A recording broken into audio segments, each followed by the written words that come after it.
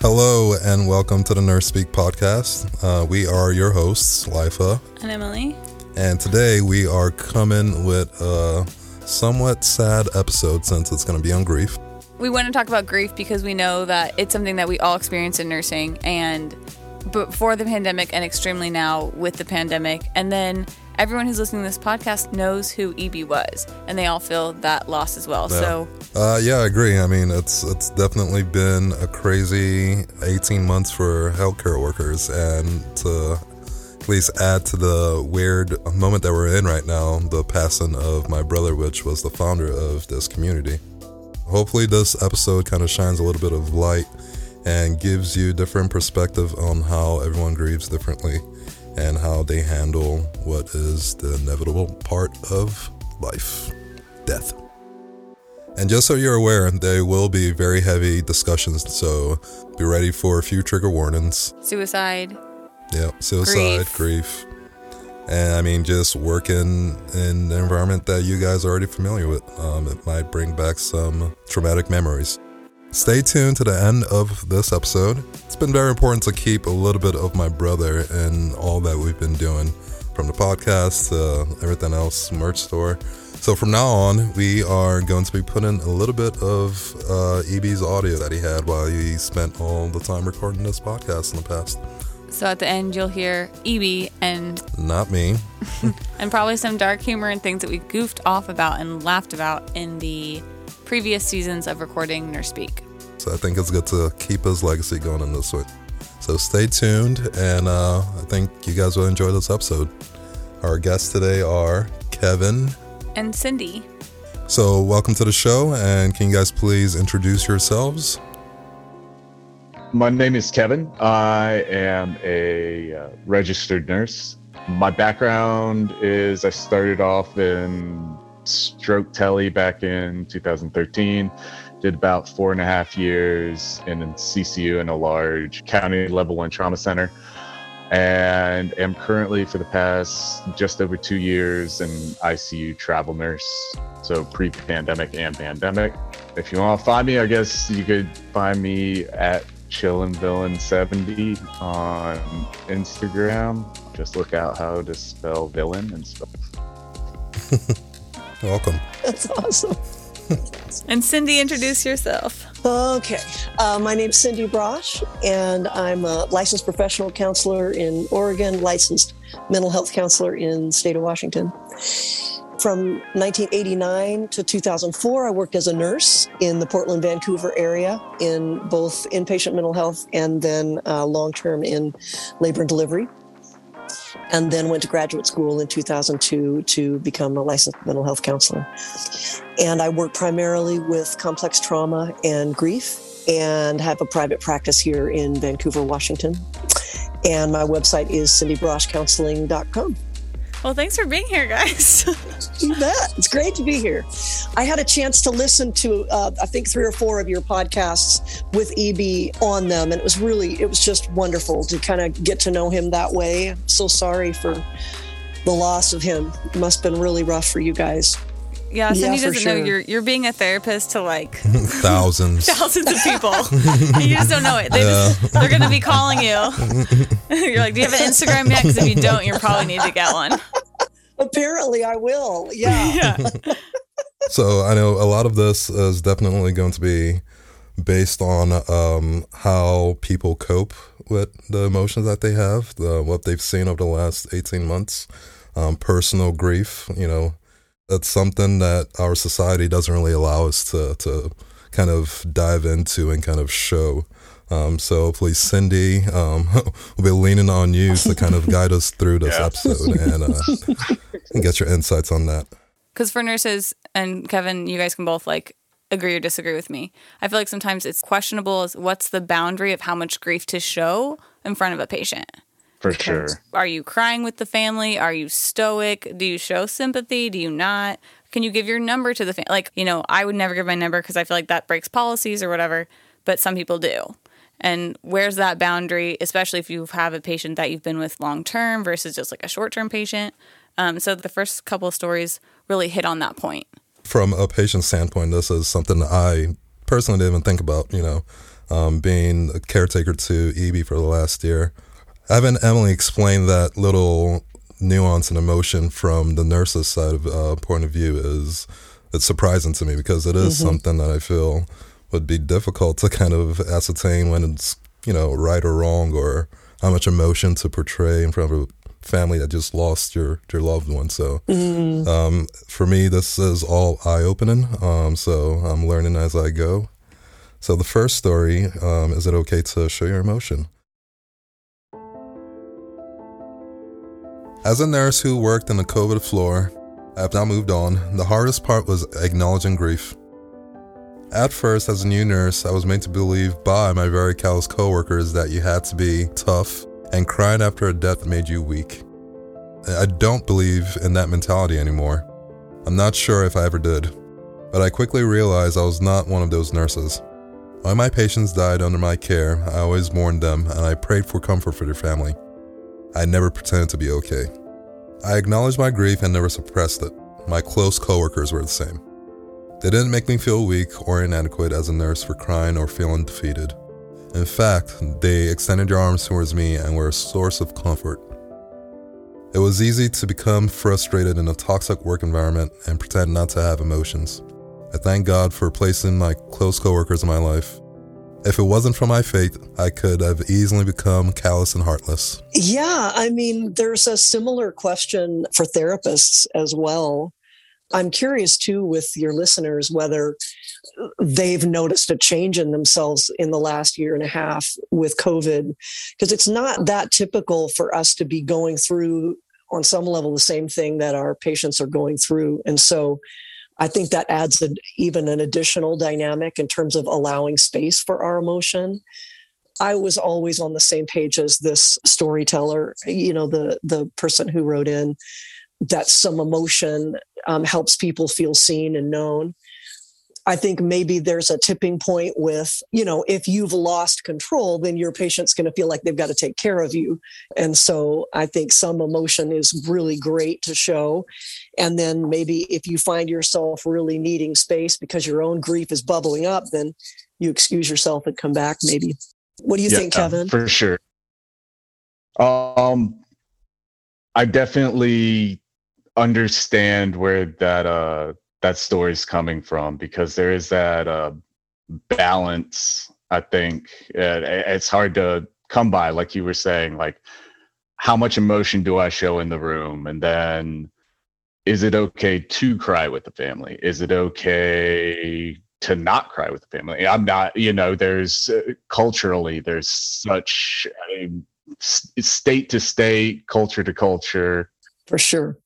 There's so much that you see, I remember in, South Carolina, you just have people wailing. Full out. And you're like, I'm even uncomfortable. I'm like, can I shut the door? Like, it sounds terrible, but, you're like, there's like, a patient on either side. And then your mind's racing and you're like, I just saw someone die. Where do I go with that? Yeah. And I think there's a lot of different aspects. I think jumping in with the family is almost what we're trained to do. You want to be there because your patient's now gone, but that family's still there. That family's hurting, and you're taking care of that family now. And then you're also having to take care of yourself and deal with the emotions involved there. And then, that he or she also mentions the callousness or burnout of the other staff and how they thought, I don't want to be like that. And I want to be in there, in the trenches of the grief. And I get that 100%. And then I also, though I feel like could have been on our side, like that callous nurse that is like, all right, like, because there's still that job to do that day. The death doesn't come at 7:30 when you're about to walk out the door. For sure.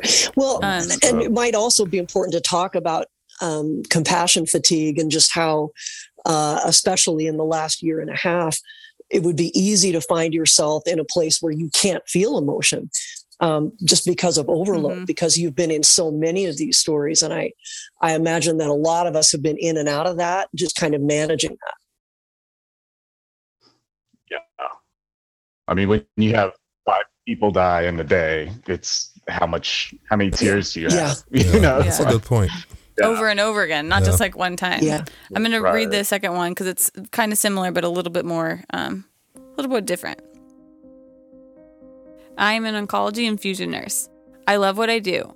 I get to see many people get better, but we also have weeks where we get notified of multiple patient deaths. It's hard. We see patients for months at a time during treatment, and some of them have been getting treated for years. Some patients are there for 5 days a week for 8 weeks, and others are there for 2 to 3 weeks. You really get to know them. You learn about who they are, the life that they lived pre-cancer, and the life they are struggling through now, and their dreams for the future. At the same time, it's weird because you aren't their friend or family. I feel like I have to grieve from a distance. Since I didn't know them before, or I wasn't part of their life outside of treatment, I feel like I'm not allowed to grieve. I keep it all inside at work, and then I go home and I just cry it all out. I don't have answers, and I'm sure I don't process it well. I just want other nurses to know that they aren't alone in grieving the loss of a patient. I've had a couple family members die, and, I can't specifically remember breaking down and like weeping at like a funeral for my family member. And then you have someone here like this writer is saying that they've been for weeks and years knowing these patients. It's like, my aunt I might have seen every, Christmas, Easter, holiday type of thing. And in some respects, when you have these chronic patients, you're closer to them than even some of your immediate blood family. Your interactions with them are so intimate already. Yeah. Yes. And you're seeing them at the end, it's hard. And it is, I think, it speaks loads to that confusion you experience. It's just like you got to reboot and figure out, like, do you go home? Do you express it there? Do you express it with your coworker? Cindy, I think that's just such a great question. The question of, are we supposed to hold it ourselves? Our brains are made for co-regulation. That's the bottom line. Like our nervous systems are designed to co-regulate when it comes to painful experiences, not to handle them alone. And so if possible, in an ideal world, this nurse would be able to process with a coworker, would be able to, process some with the patient. One of the things that's interesting, and I've had a lot of hospice nurses as patients, and they're just such a great group of people. One of the things that's interesting is that when a person is facing death, whether they are actively dying or not, they're sitting with the reality of their death, maybe for the first time with cancer. We tend to, as human beings, to be open and start exploring things that we might not have been doing when we were just living our everyday lives. And so this nurse may actually know some of these people better than some of their family members do. Kind of like what you were saying, Kevin, with just how close you can get in these moments with people. And so, boy, I think if grief is bubbling up, it's legitimate. Whether it feels like you have a long-standing relationship with that person or not, you obviously have a connection with them, or they're tapping into your story, or you are into theirs. So in an ideal world, that nurse would have space to process that at work and also at home, maybe to feel less isolated. Right. And that's, I think you do experience that isolation. It is self-induced. Like I think that first nurse was speaking to how their colleagues were all there with them, and like they weren't shamed by showing grief or anything like that. But it's not part of the NCLEX. Can you cry at work? Can you not?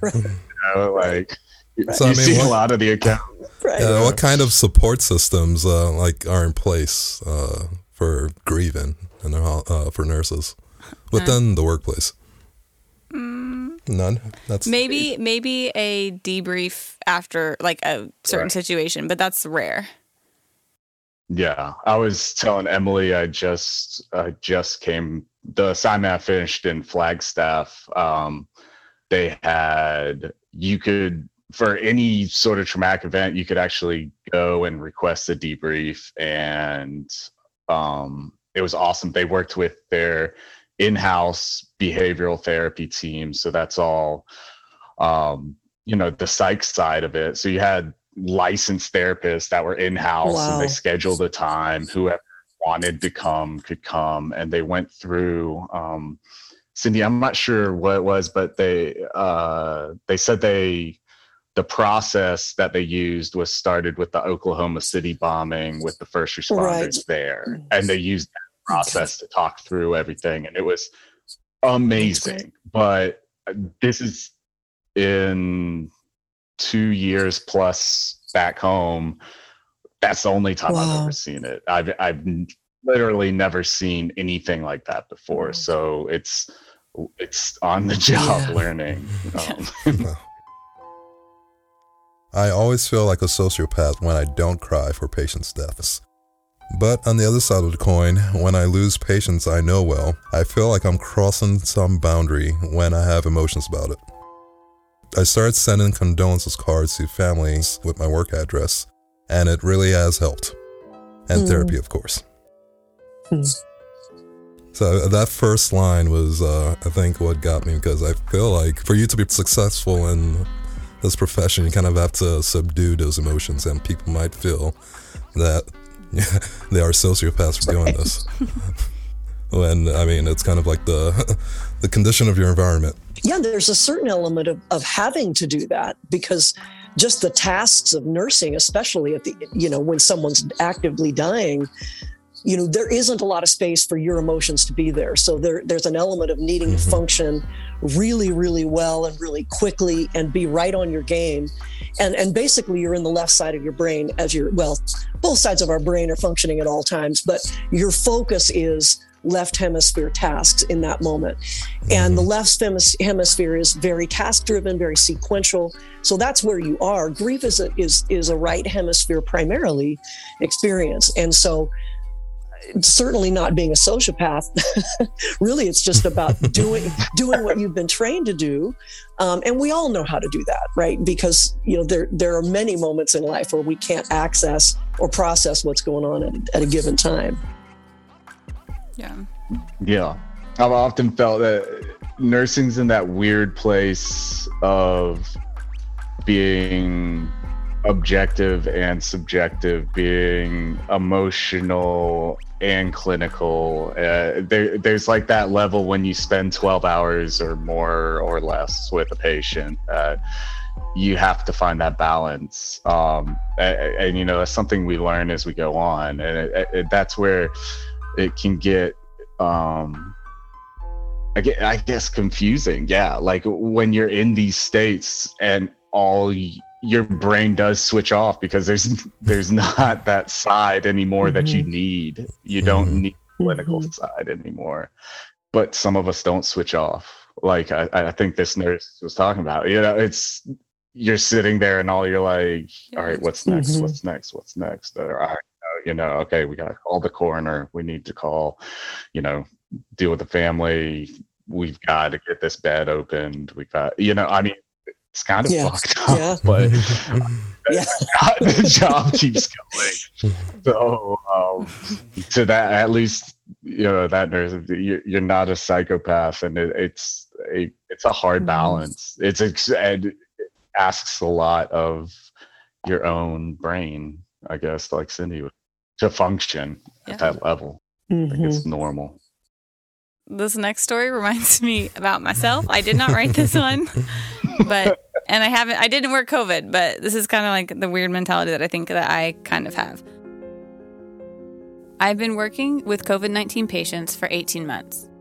I've seen many people die since then, a lot of them whom I would have formed a connection with. However, even through all these deaths, I've never really experienced grief from any of them. Not to say I haven't experienced grief in my life, because I certainly have. But I found that whenever one of my patients die, I feel sadness for them, but that's it. It passes and usually doesn't follow me home. Or if it does, it's just a thought that crosses my mind before I fall asleep. But I've never truly felt any grief from these patients. I'm not sure if that makes me a bad nurse because maybe I just don't care all that much for my patient, but I definitely did care. But for me, when I leave the hospital, these people don't exist anymore. They feel like TV characters to me. It truly doesn't affect my life when they die because outside of the hospital, I don't know them. Anyway, I'm just wondering if any other nurses feel this way, or if it's a sign that I'm a sociopath and I should see a therapist. I relate to some of this, not all of this. But like the idea that like yeah. I was expecting a lot of things to come up today, but the question of sociopathy was not something that I considered. 2 in a row too. It's that feeling though of like, I mean, I do care, I know, and I understand like the grief and I'm supportive of and empathetic and everything, but then when I go home, I'm not like thinking, like I feel sadness. I definitely agree with that, but I'm not thinking or grieving for these patients, which I don't know if that's because I am a 7 and I'm just like, oh, let's move on. Or I don't know, but that is how I feel. Like I understand that they exist and they're real, but they like, I'm not going to sit and like outside of the hospital. I don't want to sound like I don't care. I do care a lot. I do feel like that is the professional manner of being a nurse. If I'm not a nurse, just me talking from the outside looking in, I feel it's easier to do your job when you kind of have that mentality. Not to take it as far as thinking as people as just TV characters, but I feel like it's a new chapter every time you go in to work or wake up for a new day or a new shift. And carrying that grief day to day might impact how you perform. I don't know to what bounds it may be on the healthy scale, but at least this person's identifying they might need to go see a therapist. So that's good. Well, and also, this is COVID. Yes, I have not worked COVID, and I still kind of felt this way. This is repeated death over and over with so like this is not an average pre-pandemic case, and I think there needs to be a lot of acknowledgement for that. Your brain wants to protect itself. Right. Yeah. Your brain has to, I think, because my worst month, probably before COVID, I personally saw 10 people die. And out of those 10, it was, I don't know, probably 6 were actual codes, like not planned, not, planned or something. So, which in its own right is traumatic. And I remember I'm similar to this person, and I feel I understand, like I'm not one of the ones that shows a lot of grief emotion at work. It's fairly rare for me. So I get it. But I feel like a lot of us who have been working COVID that do have that sort of back burner compartmentalization of what you're seeing a lot. It's going to take us a couple of years, I think, to process it, because that month when I saw the 10 people die, I remember I worked night shift. So I think we're going to talk about coping mechanisms at some point. But anyways, it's got home about after the 10th one, got home about 9 a.m., like cracked a beer, and my roommate was waking up. He didn't have to work that day. And he came out and he's like, hey, man, been busy at work. You're back late. How are things going? And I was like, man, it's been really hard. It just like completely broke down. So I think to this person, you're not a psychopath, and I totally understand what they were talking about, and just you can't, I protect myself. I think I put up those boundaries as well, but I think 18 months in COVID, everyone has a limit. I don't think you're escaping anything. There's a limit. Yeah. I think it's going to be creeping up. I keep thinking about the long-term effects of all this, PTSD. For all the nurses that have been dealing with this for so long. I think it is a generally healthy skill to be able to function, and this listener is describing caring for her. She or he can feel that they care for their clients, and yet they're able to leave it behind. And I think, that Emily, that might be a personality thing. There are lots of factors that could play in. Also, if you're working a shift and you've got however many patients a night, and you're going back in, and you might or might not see those people again, you're talking about 8 hours with someone. And I think there is a way in which you sort of, it's a stewardship piece of your own grief and trauma, that how close you let yourself get while also being connected enough to care for them. One of the things I'm very concerned about, especially our healthcare workers right now and first responders, because of the last year and a half and the toll that's going to take. And I don't think we're going to know for a while really what the toll has been, but anybody who's working in the ED has seen an uptick in mental health symptoms, people who have never been diagnosed with any kind of organic mental illness coming in full psychosis. So societally, we're seeing a lot. I'm less concerned about that with our nurses, but very concerned about long-term PTSD. So if, for this writer, if they go home and they can find joy in their life and they can spend time with friends and they can cry when it's appropriate, in their everyday life, I think that's a really good sign that they're resilient and they're okay.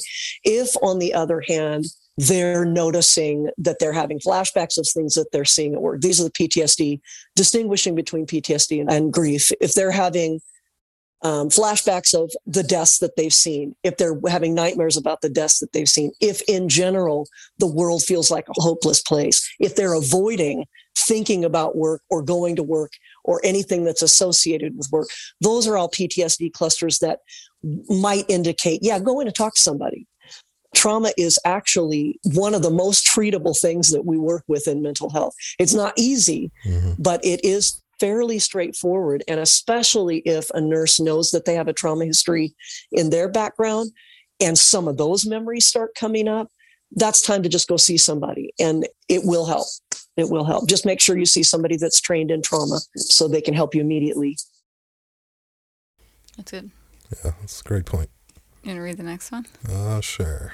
So this section is on grief pre-pandemic within healthcare, because obviously it wasn't a pandemic that created... It existed before. Right. I've been a traveling nurse for a little over 2 years now. I started pre-pandemic. I was on assignment in Phoenix, won't name the hospital, and I was taking care of an elderly man in his 80s. I'm an ICU nurse, and I was working there on a crisis assignment. However, on that day, I was floated to their CV ICU because I was one of the few nurses who was a traveler and also had CV experience. Not my favorite because people aren't nice, but I know what I'm doing at least. My patient was being transferred to me from the floor in VTAC.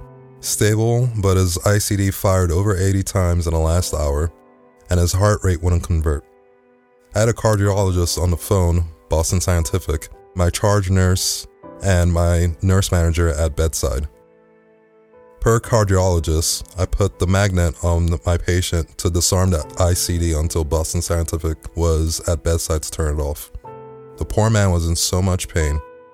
From here, we're debating trying to convert him with drips or to cardiovert. Because this man had eaten dinner, they refused constant sedation to cardiovert and said he was too unstable to use meds. I disagreed because he has been unstable for hours in VTAC. My patient was DNI. I didn't want to intubate a conscious stable man, nor did anesthesia. We argued for hours, and then my patient requested a private audience with just me. Said he trusted me and didn't trust the doctor, and said he had a bad feeling.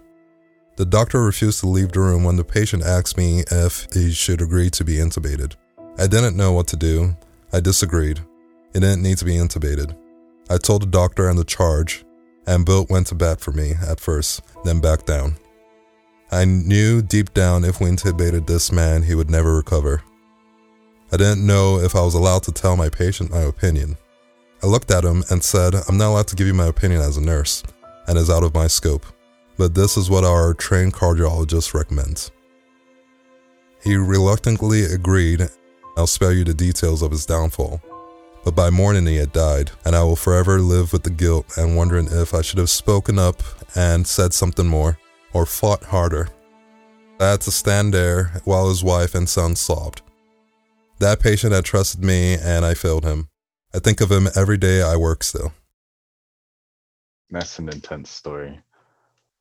There's a lot going on there, to say the least, but I feel for that nurse for sure when he's talking, or he or she is talking about the scope, especially when the patient's asking you for an opinion and there's someone breathing down your neck, jumping at,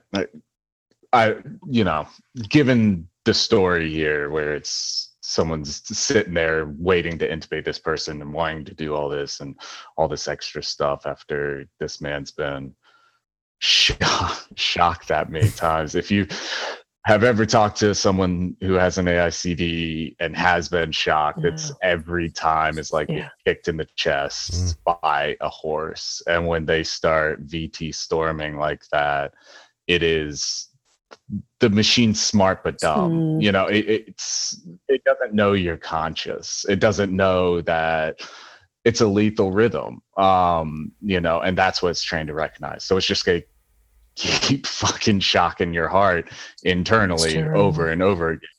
Yeah, it's very extremely painful. My heart goes out to this nurse because I made that extremely difficult. And then the end game was the same, where I always tell my patients, if we're moving towards death's door or something, I'm all for any dignified exit from this life. And I tell them, I'm like, there's a Scrubs episode where I don't know if we can say that. There's an episode of a medical comedy. Basically, there's a resident in there, and the lady, they're talking about death and dying in there, and she says, well, will I be comfortable? And he's like, so comfortable. And it's a picture of her falling back onto a thing of cotton balls. And I'm like, I'll tell my patients, I'm like, I'm going to send you out on a cloud, man. I was like, you will not know. You're going to have a blast. And when you have seen that as an ICU traveler, this person's seen the good and the bad of how someone can leave this world. And I'm sure that deeply affected that nurse, and sorry I had to experience that. For me, being out of this field and not knowing how big of a difference that makes, like when someone is at that point in your end of life, I'm sure getting shocked over 80 times in your heart it's not comfortable. Like the nurse is kind of backed into a corner here, because it's like, I know what I'm allowed to say, and I know what I've seen in my experience. And this guy's asking for what I've seen and what my experience is, and I want to help them. And deep down, I know it's not to intubate him. And the doctor who says intubate him is standing behind me. So I legally can't say, this is what I want to do. But then she's juggling with that later of like, had I just told him, had I had the opportunity to say that, which may have been breaking the policy, but may have saved his life. So it's not really this person's fault. And I feel like internalized it as their fault. And so there's like this guilt and this grief when like it's not necessary to have that guilt, but you're going to experience it because of what happened. Yeah, what I really hear is that it was their own intuition that this wasn't the right thing for the patient that's now linked to the guilt. And that's come up in the podcast I've listened to just in these last 2 days with Evie and you, Emily, talking about intuition as a nurse and how important it is to trust that and to trust the intuition of our patients. And so this nurse was in a terrible bind. The only other thing I would say is just understand when you find yourself in that if only and what if place, that's the bargaining stage of grief also, right? There are stages of grief that we cycle through, not linearly, but just we cycle through them. And the bargaining stage is about coming to terms with the loss. And so just understand that's one of the things your brain is doing to help you move through your own grief process. It ought to lessen in time, but it does feel important for this nurse to be able to offer some compassion and forgiveness to themselves, that they really were in an impossible bind in that moment. I work in pediatrics. My career has been spent in some of the most tragic specialties: critical care, oncology, and bone marrow transplant. I've bore witness to horrendous suffering and held the hands and space for patients and families. I've answered the question, am I going to die, from tiny humans countless times. I'd be lying if I said that it's not easier with the little ones. They live so perfectly in their current context. I feel sad for their parents and the ones who love them, but they are perfectly children whose focus is only on what is immediate. It's the teens that get me. I've stepped out of many rooms where they live out their days, cuddled in a plastic bed, with their high school love, researching college and universities, sharing their goals of becoming scientists, musicians, researchers, and God forbid they tell me they want to be a nurse. I step out to cry, to take a breath, and to try to make some sense of their circumstances. Grief has been a context of my workplace for my whole career, watching patients and families work through not only the loss of a life and their child, but the loss of a childhood, goals, dreams, hopes, and potential. I don't sugarcoat the work I do anymore. When people say, I could never do what you do, or that must be so sad, I don't respond with statements like, kids are so resilient, or there's a lot of hope too, anymore. Not because those responses aren't accurate or genuine, but because I am not sure how I do what I do. I don't know what has made me choose this over and over, but I continue to choose this. I acknowledge the grief, I shove it down, I cry it out, and I shock therapists with what I've seen when I finally decide to open up. It would be easy to justify my choice to do this work with all the joyful moments, the giggles, the crafts, the dance parties, and the snuggles. But those do not erase or make up for the constant grief of this work. They just coexist. I wish I could say that grief has taught me something profound about life's meaning. Maybe that would be more satisfying. But what I know is this: grief is unavoidable. It's painful and it's required. I love that. That was an excellent description. I think therapy comes as a job requirement. Yeah, I think what took us by surprise was just the fact that I think this person felt it was a little bit easier just to deal with kids in this manner compared to adults. And yeah, it makes sense because your world is kind of contained in a smaller space compared to people that have lived full lives. Like she said, like it's not just the loss of a life, but it's of the childhood and the dreams. Yeah. So that's like the teenagers who are discovering themselves and discovering their future. And like, that's where it feels so unfair. But at the same time, there isn't something profound about it. There isn't something, it's just how it is, just is. And life. It's painful and it's here and it's required and it's connected. And I'm trying to remember the term. It's like, yeah. Reckless acceptance. It's not that, but yeah, it's like just accepting it without abandon. Like you just fucking it feels like it. Yeah, it really feels like it. I really like a lot of the language there. I really do. It feels like this person has put their time in and spent some time in grief themselves, you know. Right. Radical acceptance. Yeah, there you go. Yeah, that's a good point. If you can't escape it, might as well just jump full in. Next story. I don't have a specific story, but I work in an end-center dialysis, so I basically watch people die slowly. Most of the time it's thank God when someone dies. Not in a mean way, but because they were so fucking miserable and holding on for their sometimes shitty families. I'm okay with those, but it's like the 32-year-old who dies from the flu that gets to you. I let this guy borrow my stat book and calculator for class. His life was coming together and he dies over something stupid. It makes me angry when compliant patients die and you have asshole non-compliant med heads who refuse to die. I cry in my car and in the shower and get sad when something reminds me of the ones I loved. But now everyone I loved is dead, so I make it a point to not connect to anyone because I'm tired of caring when people die. I take rip shots and I move on and I remain angry at the unfairness of life. I fucking hate this job. Grief sucks. Sounds like meme nurse official. No. Yeah, I mean, if you want to know what compassion fatigue looks and sounds like, they've just been through too much, and they're in need of some support for sure. Yeah. Or career. I mean, not career. Well, yeah. But you got to take care of yourself first. I think that is one thing they do teach us in nursing school. I think it's oddly universal. Like everyone I've met, that's that mantra that you get.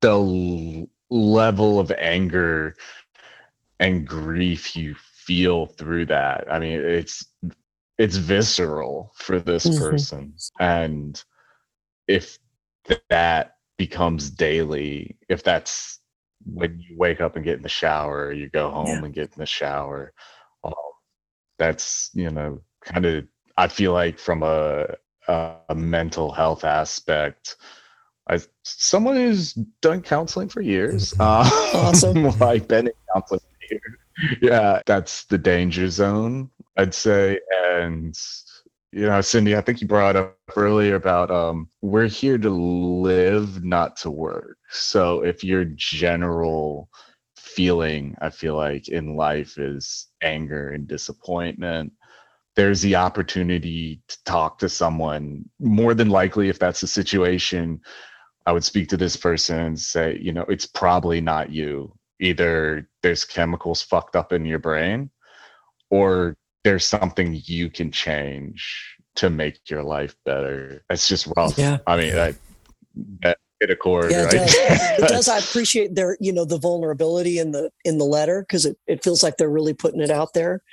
But I would agree with you, Kevin. Something needs to change. This person is they hate their job, and they're losing a sense of any kind of meaning, not just in their job, but in life. Like, why does the meth head live and this, perfectly wonderful 32-year-old die of something stupid? And those are really good questions. Those are like existential questions. I ask it all the time. I mean, we all do. Why did the alcoholic get to live? To speak to this person, that's not a crazy thought. No, not at all. No, that's the same thought. Not at that's all. the conscious thought. Like, I don't understand, and maybe they're not, but the person sounds isolated. They sound kind of like they feel alone in it. And so that would be my concern is, where's your support? Doesn't have to be therapy, but boy, you can't stay in that place for long. Yeah. All right. I had a patient on my floor that I took care of for several days. He was on our floor for an extended time. He was beloved and a friend of one of our nurses. It was known that he had a poor prognosis. He knew this, and his family knew this. He was essentially a ticking time bomb. He was DNR, DNI. When I took care of him, he had a few good days. The last night of caring for him, right before the change of shift, and 15 minutes after his wife had left the unit, he had the most traumatic death I've ever experienced. He had hemoptosis so bad that it couldn't be suctioned fast enough. There was literally nothing we could do but sit with him and try to suction him as he bled to death, choking on his own blood. It seemed like it lasted a lifetime. Everyone felt helpless. I can't get the image out of my head, and the worst part is that myself and the other nurses that were present during his death have never been asked about how we were coping with the event. I think that everyone thinks that because it's part of our job that it's easy for us to just move on. We act like everything's okay. We show up for work the next day, we take care of a new patient in the same room, and pretend like nothing ever happened. But holy shit, it's traumatic. And honestly, I don't think I've ever really addressed the trauma from it. So the definition of trauma in the DSM is exposure to a life-threatening event. I mean, obviously, nurses are exposed constantly to trauma. I think what this listener is describing is so horrific that, of course, they were traumatized by it. Of course, they're having flashbacks about it. And the good news is that they don't have to stay with that. They're right that a debriefing would have been really appropriate in that situation. Anytime there's something that traumatic. And I wonder what it would be like for nurses to start advocating for debriefings. I don't even know how that would work. I've been out of nursing long enough that I'm sure there are places where that would be heard and places where it wouldn't. But what you were talking about before, Kevin, CISD or CISM, critical incident stress debriefing, anytime there's something traumatic, it's certainly a traumatic death. Here in Vancouver, for a long time, it was just required for first responders, for anybody that was involved in that event, that it was a mandatory debriefing. Allowed mental health professionals to be there, not just lead the debriefing, but talk about PTSD symptomology so that if it developed, they could get help for people. I wonder about advocating for that in these kinds of situations, because this person, through no fault of their own, their brain is having an appropriate response to a highly traumatic event. Absolutely. And in all the situations that I have witnessed and seen death, some of them have been traumatic, some of them are not. And I can relate to this person. The first time I ever saw someone post, they'd had a heart bypass, and they arrested, and doc came in and split their chest right down the middle again and cranked them open, massaging the heart, the whole nine. Like it was bonkers, and I still see that today. Yeah. But then, like, I got to go to one of these debriefings because, unfortunately, by I guess silver lining, at this last facility, there was ended up being a planned intubation that they had a weird anatomical thing going on, and the tube, completely a piece of tissue, had kind of bulged out and gone in it, and we were never able to oxygenate her, and she died. And talk about, I mean, traumatic. This was just more or less an elective intubation. This wasn't emergent, and we talked it through. She signed the consent to be intubated, and it was a fucking nightmare. The doctor was the one that requested the debrief, and because she was rock solid, she was an amazing intensivist, and she was literally shook to the core by the end of it. And by the end of the debrief, you get a very deep familial sense from your coworkers that is not just passing, that you see in the unit. Yeah. It needs to be everywhere. It needs to be the option. Sure. In an ideal world, it would be seen in the culture of the hospital as a sign of strength to ask for it and to go to it. There is a cultural piece here. It's really true in law enforcement also. So important that the culture it's a sign of strength to ask for help. It's a sign of strength to seek, whatever it is, trauma therapy, a debriefing, talking with your colleagues about it. That's what will change things, because we got to be thinking about the long-term mental health of our healthcare folks. You guys are putting your, especially in this last year and a half, but long before that, risking so much and giving so much. So it's the least that we can do, I think, to offer that.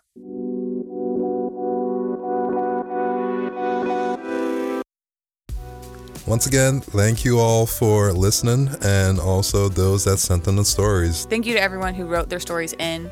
Yes. We cannot do this without you writing your stories in. You made this episode. And we appreciate you guys being open and vulnerable with us and with the whole nursing community. This is part 1 of 2, so tune back in next week or whenever we publish it. Or, whenever that is, because we'll be around. Also, things that are coming up, as EB would say, housekeeping, which I don't want to say housekeeping because housekeeping isn't fun, and these things are actually fun. We have the classic merch is back out. So if you're missing one of the new 4 Off or Carpe Per Diem, Oscar merch, all of that is back in the Nurse Speak store at nursespeak.com. And we are also going to do a new thing that we are trying out with a few beta testers already. We're really excited about it. We want to create this community, because you guys are already a community. We want to create new ways for you guys to connect together. And so one of the ways that we are doing that is through small virtual groups that are like video chatting with people who have shared the same experience as you, slightly different states, whatever. But we really want you guys to be able to connect and further grow the community in a new way. Yeah, a way that you guys get to drive the conversation, and it's not moderated by people on Instagram. Us, yeah. And also Forum. Yeah, Forum. That is something we've been working on for a very, very long time. My brother actually attempted to launch this over a year ago. Yeah, we really tried. It takes a lot of work to run one of these properly, and we wanted to make sure that we put in the right amount of work so it ran how AB envisioned it. Yeah, so this is something we're super excited for. Hopefully we'll be able to get this out within the next month or so. Yeah. But this essentially will be a place where you all can go and create a virtual community outside of these huge platforms. Outside of Instagram, 'cause Yeah. it shut down on us the other day. Good, 10 hours? The thing is, this community is so invaluable, and we don't want it to go away just because Instagram disappears. So being able to have those conversations with people who are still part of the community on this platform and also remain anonymous, that's something we really want to drive home, is the conversations that happen are able to happen because people have the freedom of being anonymous? Anonymous. What's the word? Anonymity. Anyways. Thanks again, and we hope to see you in part 2 of this, which would be episode 3 of season 3, as I was just informed. Yeah. So, yeah, thanks. Thank you.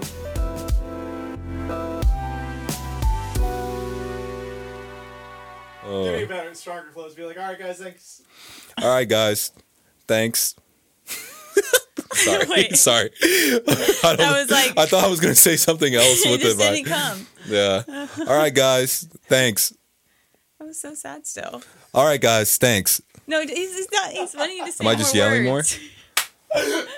He's not asking you to yell. All right, guys, thanks. Thank you so much. This is so great. You're like Ron Burgundy. I'm not glad. Okay. Oh man, okay. I'm sweating through my hoodie. So. It's finally yours. Last chance. All right, guys, thank you, and we'll see you next time. Bye.